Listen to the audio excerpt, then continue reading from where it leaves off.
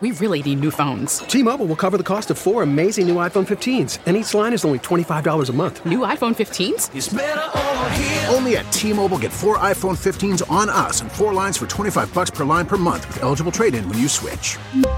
Minimum of 4 lines for $25 per line per month with autopay discount using debit or bank account. $5 more per line without autopay, plus taxes and fees. Phone fee at 24 monthly bill credits for well-qualified customers. Contact us before canceling account to continue bill credits or credit stop and balance on required finance agreement due. $35 per line connection charge applies. See T-Mobile.com. This episode is brought in part to you by Audible, your go-to destination for thrilling audio entertainment. Whether you're looking for a hair-raising experience to enjoy while you're on the move or eager to dive into sinister and shocking tales, Audible has an exclusive collection of thrillers from best-selling authors that will keep you on the edge of your seat. Like James Patterson's first audio-only thriller, The Coldest Case. Experience stories like never before, where every chilling detail is brought to life by captivating sound design. Plus, as an Audible member, choose one title a month to make yours forever. And now, new members can try Audible free for 30 days. Just visit audible.com/WonderyPod or text WonderyPod to 500-500. That's audible.com/WonderyPod or text WonderyPod to 500-500. Sound the gifting panic alarm. We've all been there. You need to find the perfect gift. You have absolutely zero ideas and you don't know where to start. Relax. Now you can use gift mode on Etsy. Gift mode takes the stress out of gifting, so you can find the perfect item for anyone and any occasion. Just answer a few short questions about who you're shopping for and what they like, and gift mode gives you curated gift ideas based on hundreds of personas. Imagine pages of artisan espresso mugs for the coffee connoisseur in your life. Or for the pickleballer, customized paddle covers in every shade imaginable. Etsy's got you covered. Need to find the perfect gift? Don't panic. Try gift mode on Etsy now. This episode of Travel Today with Peter Greenberg is brought to you by Audible.com, a leading provider of spoken audio information and entertainment. Listen to audiobooks whenever and wherever you want. Sign up today at www.audiblepodcast.com/travel today to get a free audiobook and 30-day trial. It's time for Peter Greenberg Worldwide with America's #1 travel news journalist.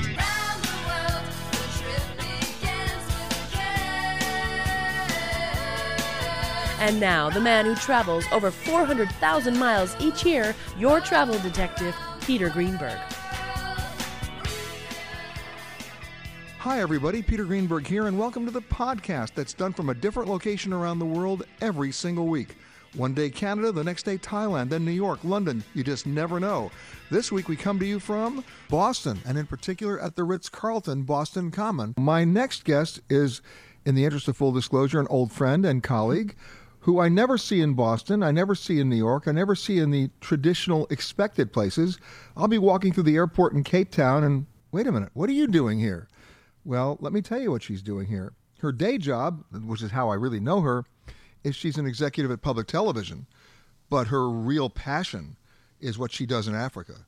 Her name is Jillian Rose, and she's in charge of something that she founded called the Rosemary Pencil Foundation. And it's something that if you're traveling, you need to know about because it does involve travel. Jillian, tell me about this. You started this. I did, yes. Thanks for having me on, Peter. Yeah, I started the Rosemary Pencil Foundation 10 years ago, and I was one of those executives going through maybe a slight midlife crisis, and I thought it'd be very nice to give back and do something for other people. And so I decided that I would start a non-profit, and for various reasons, I decided I would do it in Malawi. Okay, you said for various reasons. Give me just one. Well, growing up, I'm English, and I grew up in the south of England, and my mother had a boarding school, and we had African students, so I was very familiar with Africa and had many friends. And I remember in some of my old English textbooks seeing Nyasaland, because Malawi, of course, was a British colony. And take a look at all of Africa. At some point, somebody else had it. Yeah. Either the Portuguese, yes, or the Dutch. Yes, yeah. I think we put our flag down there probably in about the 1870s, and of course it didn't get independent until 1964. But so I did some research, and then I booked a ticket to Malawi. I'd never been. I knew one person there. Now, where in Africa is Malawi? Okay. So it's let's see. It borders on Tanzania to the north, Mozambique to the east, and then Zambia sort of wraps around the south and the west. And it's a little slip of a country, really. There's about 15 million people, and it's got the most gorgeous lake that goes through the middle. I think it's the third largest lake in Africa, and but it's one of those sub-Saharan African countries that's just really desperately poor, and so I thought that maybe I could do something there, and so I went. And I had this plan, that I would be taking school supplies and notebooks and pencils. And after a few days there, I realized that was a completely hopeless idea. Because? Just bringing those things into the country is a complete bear because of, tax regulations and shipping. So actually on the last day of my few days there, I met a group called Children in the Wilderness, which is a non-profit in Malawi, and actually they operate in Zimbabwe as well. And a woman there said to me, instead of trying to do this with pencils and notebooks, why don't you think of a scholarship program?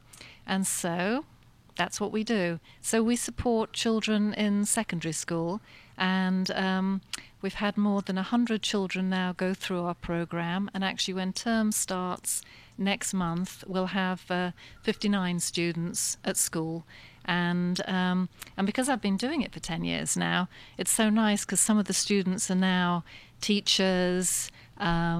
We've got some of them who have jobs. But the nice thing about the program is if you decided to go to Malawi, anybody listening to the show, you could get involved. Yes, yeah. We work with a number of different schools there, and it's such a rewarding program because these are, teenagers, like teenagers anywhere, and without our support, they wouldn't be able to go to secondary school. So, and you can imagine leaving school at the age of 13, 14. Well, my experience in Africa is if you have a family of 4 or 5 kids, the family maybe can afford to send one, but they can't get everybody in. Yes, and of course, the boys take precedent. And your focus really is on the girls, too. Yeah, we weight it more towards the girls in Malawi, and then I have a girls-only program in Zimbabwe.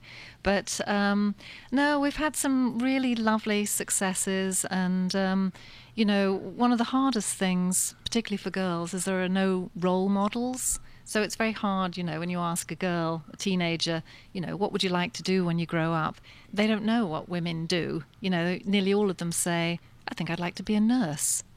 Because that's the only woman that they see in a sort of uniform. But well, when I grow up, I want to be Jillian Rose because you're doing such good work over there. Let me give everybody the website because this is how you can find out more information. It's rosemarypencil.org. That's right. www.rosemarypencil.org. And if you go to Malawi, get in touch with them. Yeah. See how you can get involved. Immerse yourself in the actual experience because it's not about just going to a hotel. It's not about just going to a resort. You want to find out how people live in their own communities and be then a part of that community. We have clearance, Clarence. Roger. What's our vector, Victor? Allied radio clearance, over. That's Clarence, over. Over. Roger. Huh? A little bit later in the show, we'll talk about the Boston Ballet. By the way, they're right here. And somebody else is right around the corner. Is the Commonwealth Shakespeare Company and their artistic director, in fact, the founding artistic director, Steve Mailer. How are you? I'm great, thank you. Thank you so much for having me. I mean, this is a lot of, I'll say this, it's a concentration of culture. It's a very dense cultural area right here in Boston. We're surrounded by theaters and the beautiful Boston Common where we perform every summer. And it's just a summertime performance? The company's primary project is this Free Shakespeare on the Boston Common, but we do also perform Now, I come year. from New York. We do Free Shakespeare on the Park. Yeah, did you steal from us? We did come steal. On. We did. All good things come from Joe Papp, certainly out of New York, who founded the Shakespeare Theater in New York. And we travel in his very big footsteps. But you're in Boston. We are, and unlike the Delacorte, we don't have a fixed audience space, so we can have 5,000 to 10,000 people on a great Saturday night, which is a beautiful evening in Boston. And where are you performing? Literally on the Boston Common. It's right out in front of here. Literally steps from here. Steps from here, right at the Parkman Bandstand. How's the sound? Sound is impeccable. Because the acoustics on the Common, my God, it's bouncing off every building. Exactly. Well, that is actually the most important design element, because the audience is so far away that if they don't hear crystal clear, then it's a problem. Okay, see, if I were doing it, yes. I would do Romeo and Juliet and use some of the buildings and say, what light does yonder, and have her at the Ritz-Carlton. She could be hanging out the window. What are you doing next summer? You want to direct for us? I'm looking to take summer off. But how about this? You could actually do an entire Shakespearean play using the buildings. We could. Actually, when I started thinking about this idea, I was interning at a theater in Chicago, Steppenwolf Theater, which has all these amazing rooftops. That's a legendary theater. Oh, it's extraordinary. It was a great tutelage. But I thought it would be really cool to do a performance on the roofs of Chicago, the Chicago skyline. Here's the problem with that. It's called liability lawyers. Yes, lawyers. That's why Shakespeare said, first thing we do, we kill all the lawyers, right? That's right. But seriously, you've got so much real estate to work with here. And with lighting, you could reveal people, and the audience would have to be it would be 360. Absolutely. Talk about theater in the round. Exactly. What's your most difficult performance technically to do when you're dealing with outside? I think the biggest challenge for us is scale, because Shakespeare obviously is a writer that works in scale, and he has big vision and big ideas, and he has big battle sequences, but they're also profoundly intimate and emotional and deep thoughts that have resonated for 400 years. So it's about trying to find that balance of intimacy and scale in front of 5,000 people is always a challenge. Now, you've been doing this how long? 20 years. And in 20 years, is there one Shakespearean play that people have to see every single summer? I think, we've actually kind of worked around the canon. We've done some of what I would call center of the canon plays like Midsummer Night's Dream and Hamlet and As You Like It. But I've also found our audience really interested in some of the more obscure ones like All's Well That Ends Well and Coriolanus, which we've also done out on And the Boston Merchant of Common. Venice? Haven't done that one yet. That's really certainly on the horizon, but I haven't done that one yet. So I would have thought you'd have done that one yet. Haven't yet. It's one that we haven't gotten to yet. There's 30 odd of them, so we have a few more years to go. Rosencrantz and... We haven't done Rosencrantz and Guildenstern Are Dead, the adaptation, the Tom Stoppard adaptation, right. But we have done Hamlet out there with the wonderful, extraordinary Jeffrey Donovan, who's a brilliant actor. Is there one particular play that is, I would say, not the one that's the most popular, but the most esoteric, if you will, that people are, it's the surprise for the audience? I think Coriolanus kind of fits into that category. It's a play that we did in the election cycle, and it's a play that really talks about the relationship between the populace and the leadership. So for us, it really resonated very powerfully, but it's not exactly a play that's performed all that often. Now, over 1 million people have been there, and a typical night is what, 5,000 people? Typical night is 5,000 people right there on the Boston Common. And you've involved your neighbors like the Ritz-Carlton in this. The Ritz-Carlton's been a terrific partner for many, many years, and we're really thrilled to have them in partnership with us. What does that partnership mean? Well, they do packages? They do picnic baskets for us, which is fantastic, but they've also hosted events here for us. Our gala has been here in the past.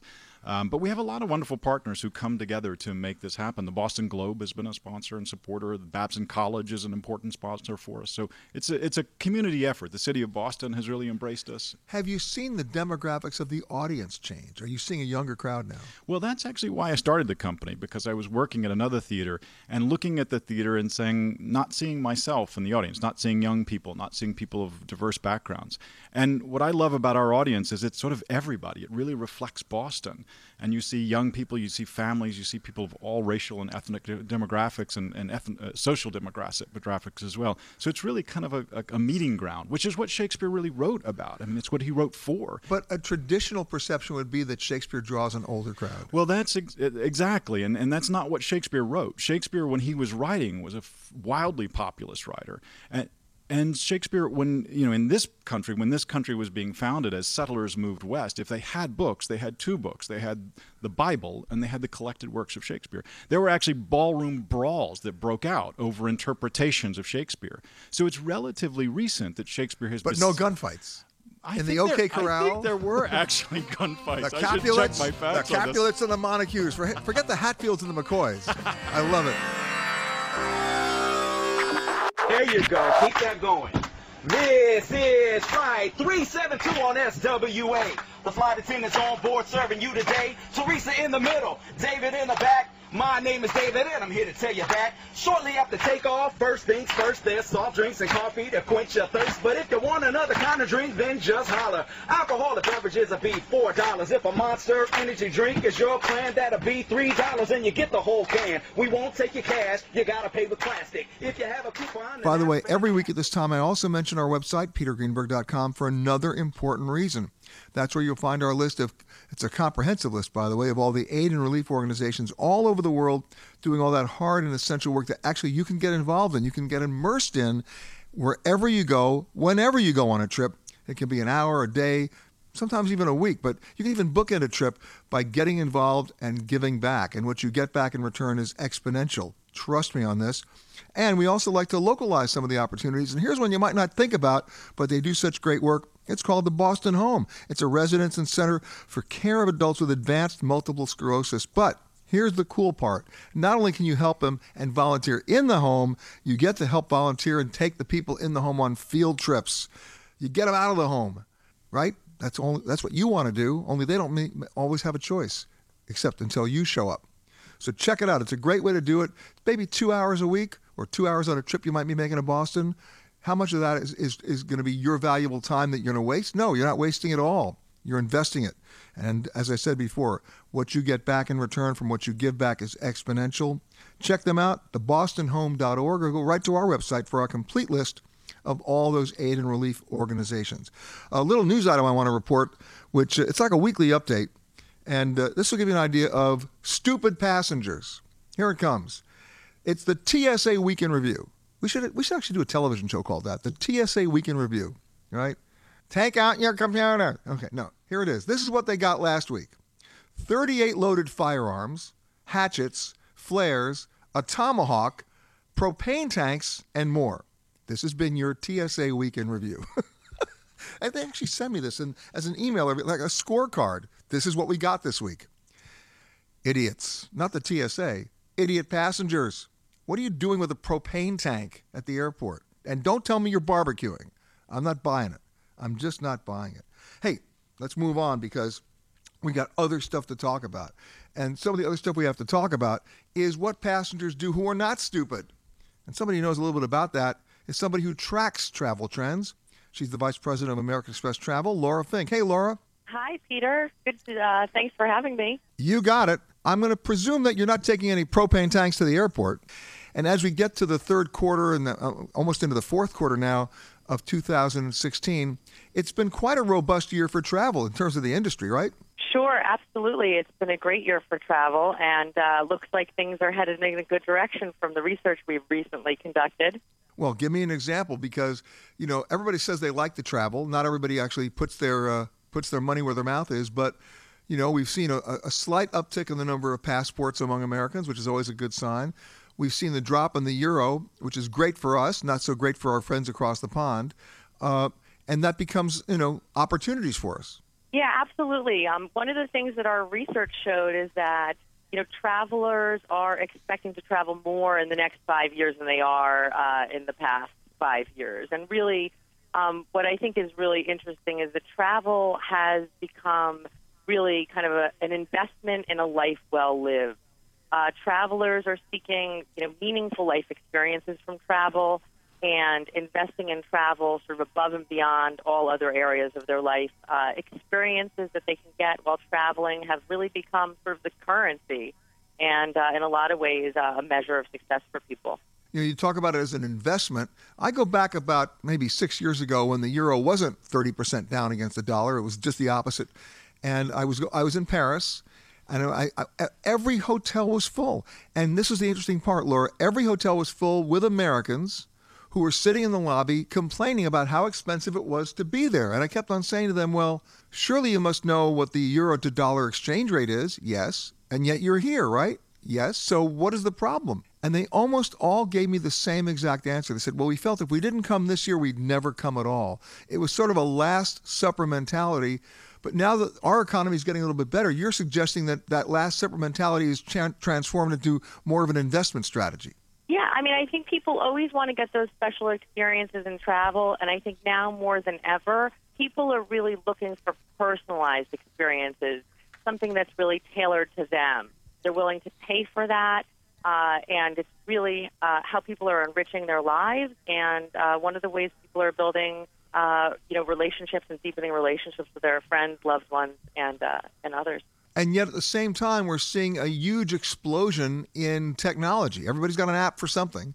Everybody's got a smartphone, which, by the way, I just like to suggest doesn't necessarily make them smart. But the point is, you have this convergence of technology at a point where people are looking for a genuine, authentic experience. At what point do where's the tipping point on that?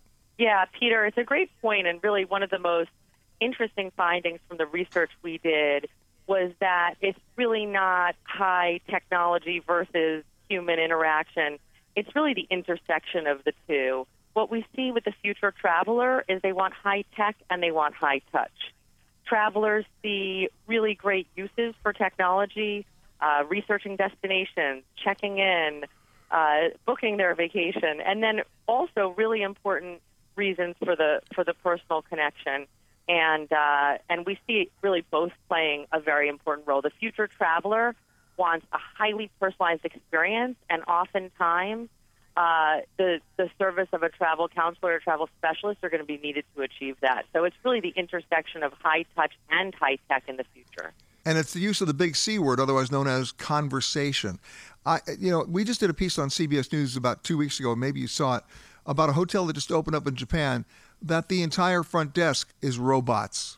And it's interesting because our correspondent, Seth Doan, goes up to the front desk and goes to check in, and the robot goes, "Welcome, Mr. Doan. Thank you for coming to the hotel. Please don't ask me a difficult question." The minute I heard that, I said, failure, because every question should be a difficult question because it's got some nuance to it. It's got some edges. It's got some creativity to it. And when you talk about a travel counselor, I think that's what you're talking about, right, Laura? Yeah, absolutely. I mean, the travel counselor is going to be able to give you a more bespoke, custom, tailored experience, and that's really what people want. I think the example you're giving is a great one in the sense that technology is able to serve a lot of really important needs. But when things are a little bit more complex for people, we see them really desiring the personal connection and the human interaction. It's no different than going to the airport and seeing rows and rows of kiosks. And I was at an airport recently and needed to get a ticket changed, so I went to the counter. I bypassed the kiosk. I actually was looking for that conversation. Uh-huh. And there were 9 counter people at the desk, and I went up there and I said, "Hey, listen, can somebody help me write this ticket?" And they said, "Oh, no, we can only answer kiosk problem questions." I said, "Let me give you a hint. The kiosk is the problem. And not only that, you're going to end up without a job if you can't figure out how to answer my question because no one cares anymore." I mean, I suppose if you look at travel as a commodity and you're only going to go between New York and Chicago on the same flight every Monday morning for the rest of your life, the kiosk, go marry the kiosk, I suppose. But your customers, I think the kiosk is great. Yeah. The kiosk is great, and I think we've all experienced that there's great efficiencies and convenience from the technology, and we certainly at American Express see that our customers have a strong appetite to engage with us digitally, and we've been building out those capabilities to deliver all of what our customers expect. But absolutely, you've got to be there with the personal service when something is needed, whether it's a little bit more complex or something isn't working right. That's when really the ability to step in and have that human connection is critical. And that's actually what people reported in the research. They said, when something goes wrong, I want the person. Yeah. But you know what? In order to get it right, sometimes you want the person. I don't mind researching online, but I'm not going to depend on it. It's sort of like the old days between Reagan and Gorbachev. Trust but verify. I'll go online and I'll interact with American Express or anybody else digitally. But at the end of that, I still want to go to the next step and talk to somebody who's either been there, who's experienced it, or can help me with what is more or less a less than just linear itinerary. And I think that's what you guys are looking for. Yeah. What you're saying is exactly what we see. People like to start the research. They like to conduct research online. And then the majority of people say they really value and will pay for the advice, guidance, and expertise of a travel service provider to really help them make the final decision. And like you said, sort of trust but not verify, or provide that verification. You got it. Laura Fink from American Express Travel, thank you for trusting and thank you for verifying. Back with more of Peter Greenberg Worldwide from the Ritz-Carlton Boston right after this. Audible.com has more than 150,000 titles and virtually every genre. So check it out for yourself. Sign up today at www.audiblepodcast.com/travel today to get a free audiobook and 30-day trial. Peter Greenberg here with you from the Ritz-Carlton in Boston, and just around the corner from this joint is another joint called the Boston Ballet. And running the Boston Ballet, the artistic director, Mikko Nissinen. How are you, sir? Very good, thank you. From Finland. It's a long way. It's a long way, I know. How'd you get from Finland to Boston? Don't tell me you flew. I'm not going to buy that one. Well, my career as a professional dancer took me around the world from then Leningrad to Amsterdam, Switzerland, long time in San Francisco. Well, wait, let's stop right there. Russia was a great place to train. It was the ultimate place in those days. I know. I mean, unbelievable. But now you brought all that with you here. Well, you have to share the knowledge. Does Boston love ballet? You know what? Boston does love ballet. There's a very deep penetration into the community, much deeper than one would think, and I'm pretty impressed. Now, you do a number of performances that we know about, right? Mm-hmm. I mean, everybody does the Nutcracker. Come on. That's right. You have to do it. We do 44 of them every year. 44. Can I be one of the soldiers? Well, no. Okay, welcome. Let's not go there. Yeah. But I mean, I don't care how old you are. It's worth going back to see it again. Yeah, and it's really an introduction to our art form. It's a gateway to the arts for many kids. It brings families together. So it's a great place to start. And it is a fantastic classical ballet that relies on that amazing Tchaikovsky score. A number of different ballets around the country, ballet companies, when they do Nutcracker, will involve the local community. Mm-hmm. Do you do the same? We have the largest school in North America, and we have about 280 kids in 3 different casts, in between the 3 different casts. Well, you're doing something very smart. You know why? Because if they're in the cast, their parents are showing up. I know. And they come a lot. You see, keep the kids happy. They drag their parents in. It's a done deal. But overall, we have 100,000 people see the production every single year, and that's pretty significant. That's big. Then there's Swan Lake. Yeah, but that doesn't come in the repertoire every year. It's sort of every 3 to 4 years. Right. What's different about your version of it?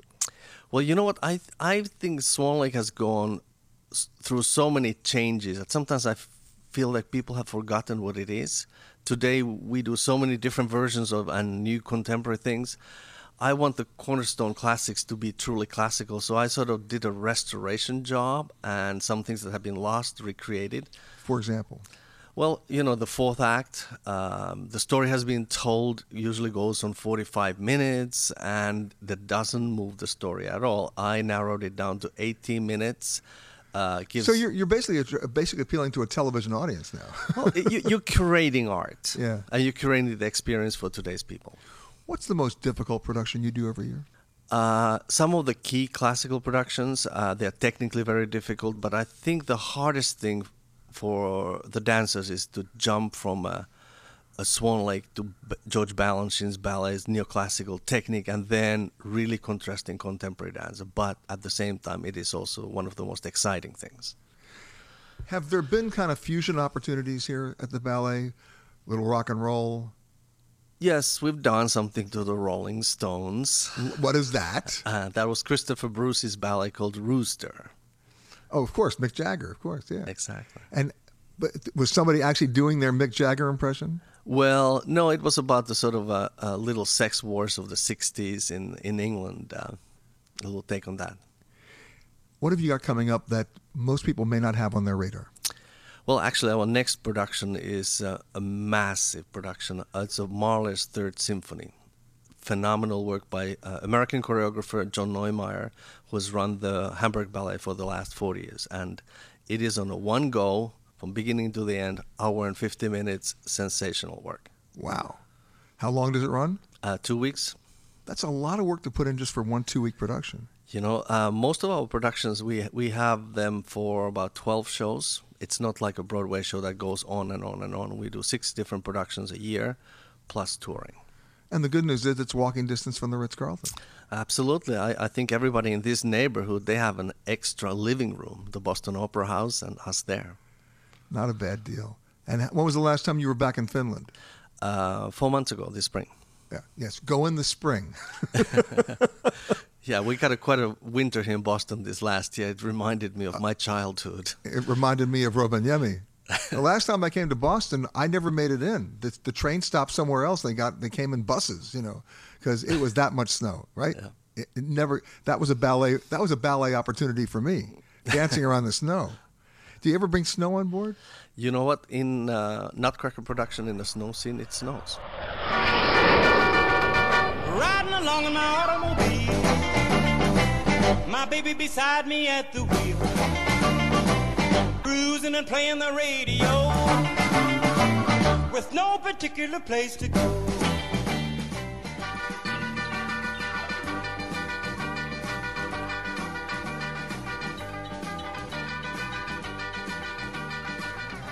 You can always email me with your questions to peter@petergreenberg.com. In fact, let's do one right now. Here's one from Arthur Hanna in Short Hills, New Jersey. I am really interested in traveling to Cuba in 2015 or 16, since Americans are now allowed to enter with fewer restrictions. Are there hidden restrictions to be aware of in traveling there that you need to know of? Visas, currency, credit cards, or car rental details?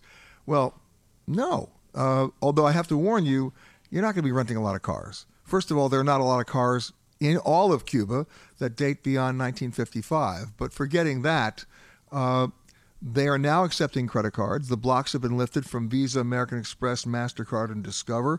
You just have to find a place that actually has a credit card terminal that they can swipe. You will pay a premium to this point if you use U.S. dollars. They want you to use a different kind of currency. And your best bet is to exchange your money for euros and just pay with euros when you're down there. Other than that, there's not a visa restriction. In fact, the Cubans don't even stamp your passport.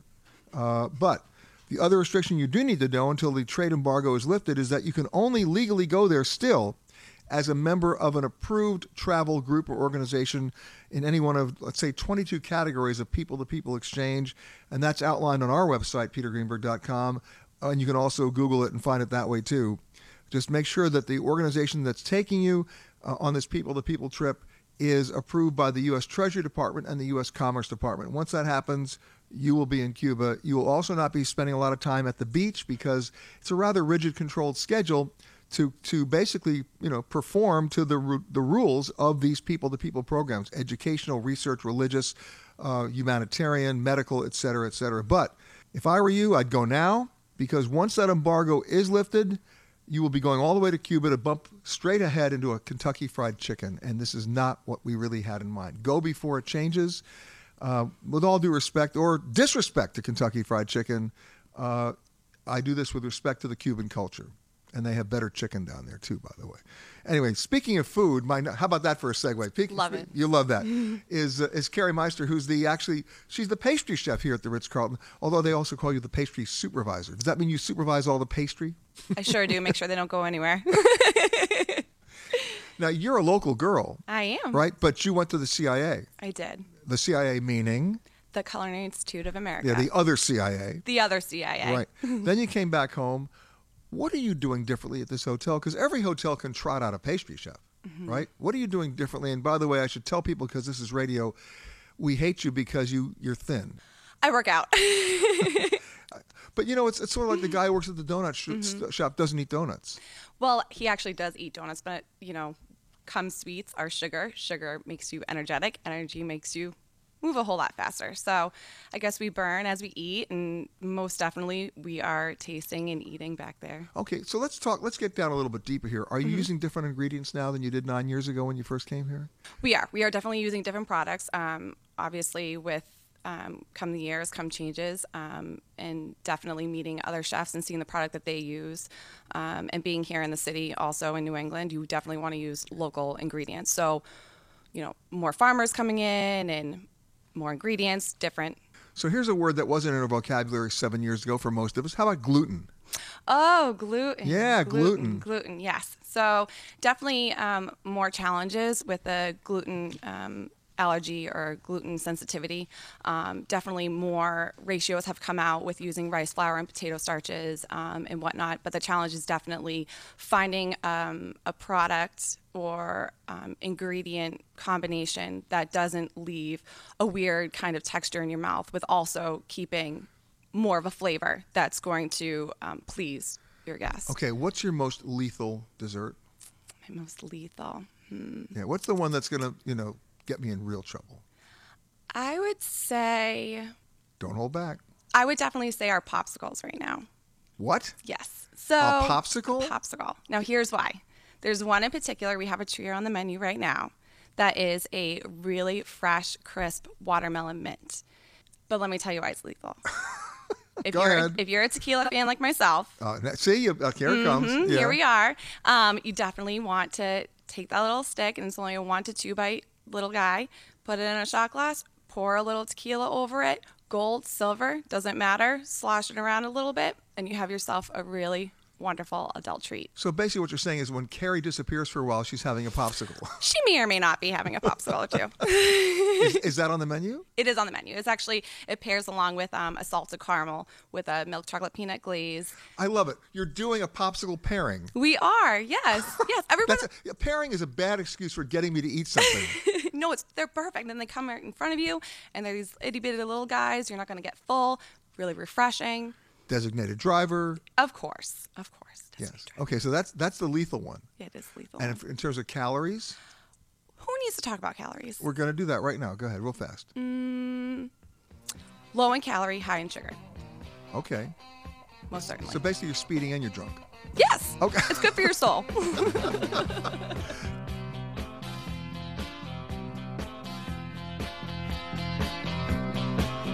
You've been listening to Peter Greenberg Worldwide. Catch us each week as we broadcast from a new location somewhere around the world.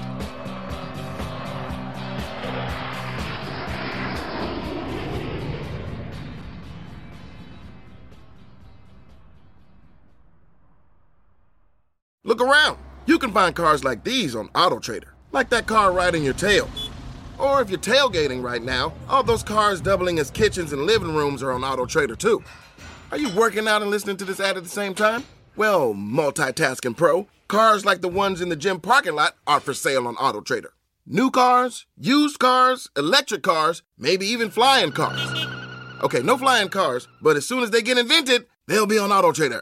Just you wait. AutoTrader. It was the biggest scandal in pop music. The stars of Milli Vanilli, the Grammy-winning multi-platinum R&B phenomenon, were exposed as frauds. But none of this was their idea. So whose idea was it? Enter German music producer Frank Farian. He saw the success of acts like Michael Jackson and Prince, and he wanted in, no matter the cost. So he devised the perfect pop heist. 2 once-in-a-lifetime talents who were charismatic, full of sex appeal, and phenomenal dancers. The only problem? They couldn't sing. But Frank knew just how to fix that. Wondery's new podcast, Blame It on the Fame, dives into one of pop music's greatest controversies and takes a never-before-heard look at the exploitation of 2 young Black artists. Milli Vanilli set the world on fire, but when the truth came out, Rob and Fab were the only ones who got burned. Looking back now, it's hard not to wonder, why did everyone blame them and not the man pulling the strings? Follow Blame It on the Fame, Milli Vanilli, on the Wondery app or wherever you get your podcasts. You can binge all episodes of Blame It on the Fame early and ad-free right now by joining Wondery Plus. A story of betrayal you would struggle to believe if it wasn't true. Listen to Blood is Thicker, The Hargan Family Killings, wherever you get your podcasts.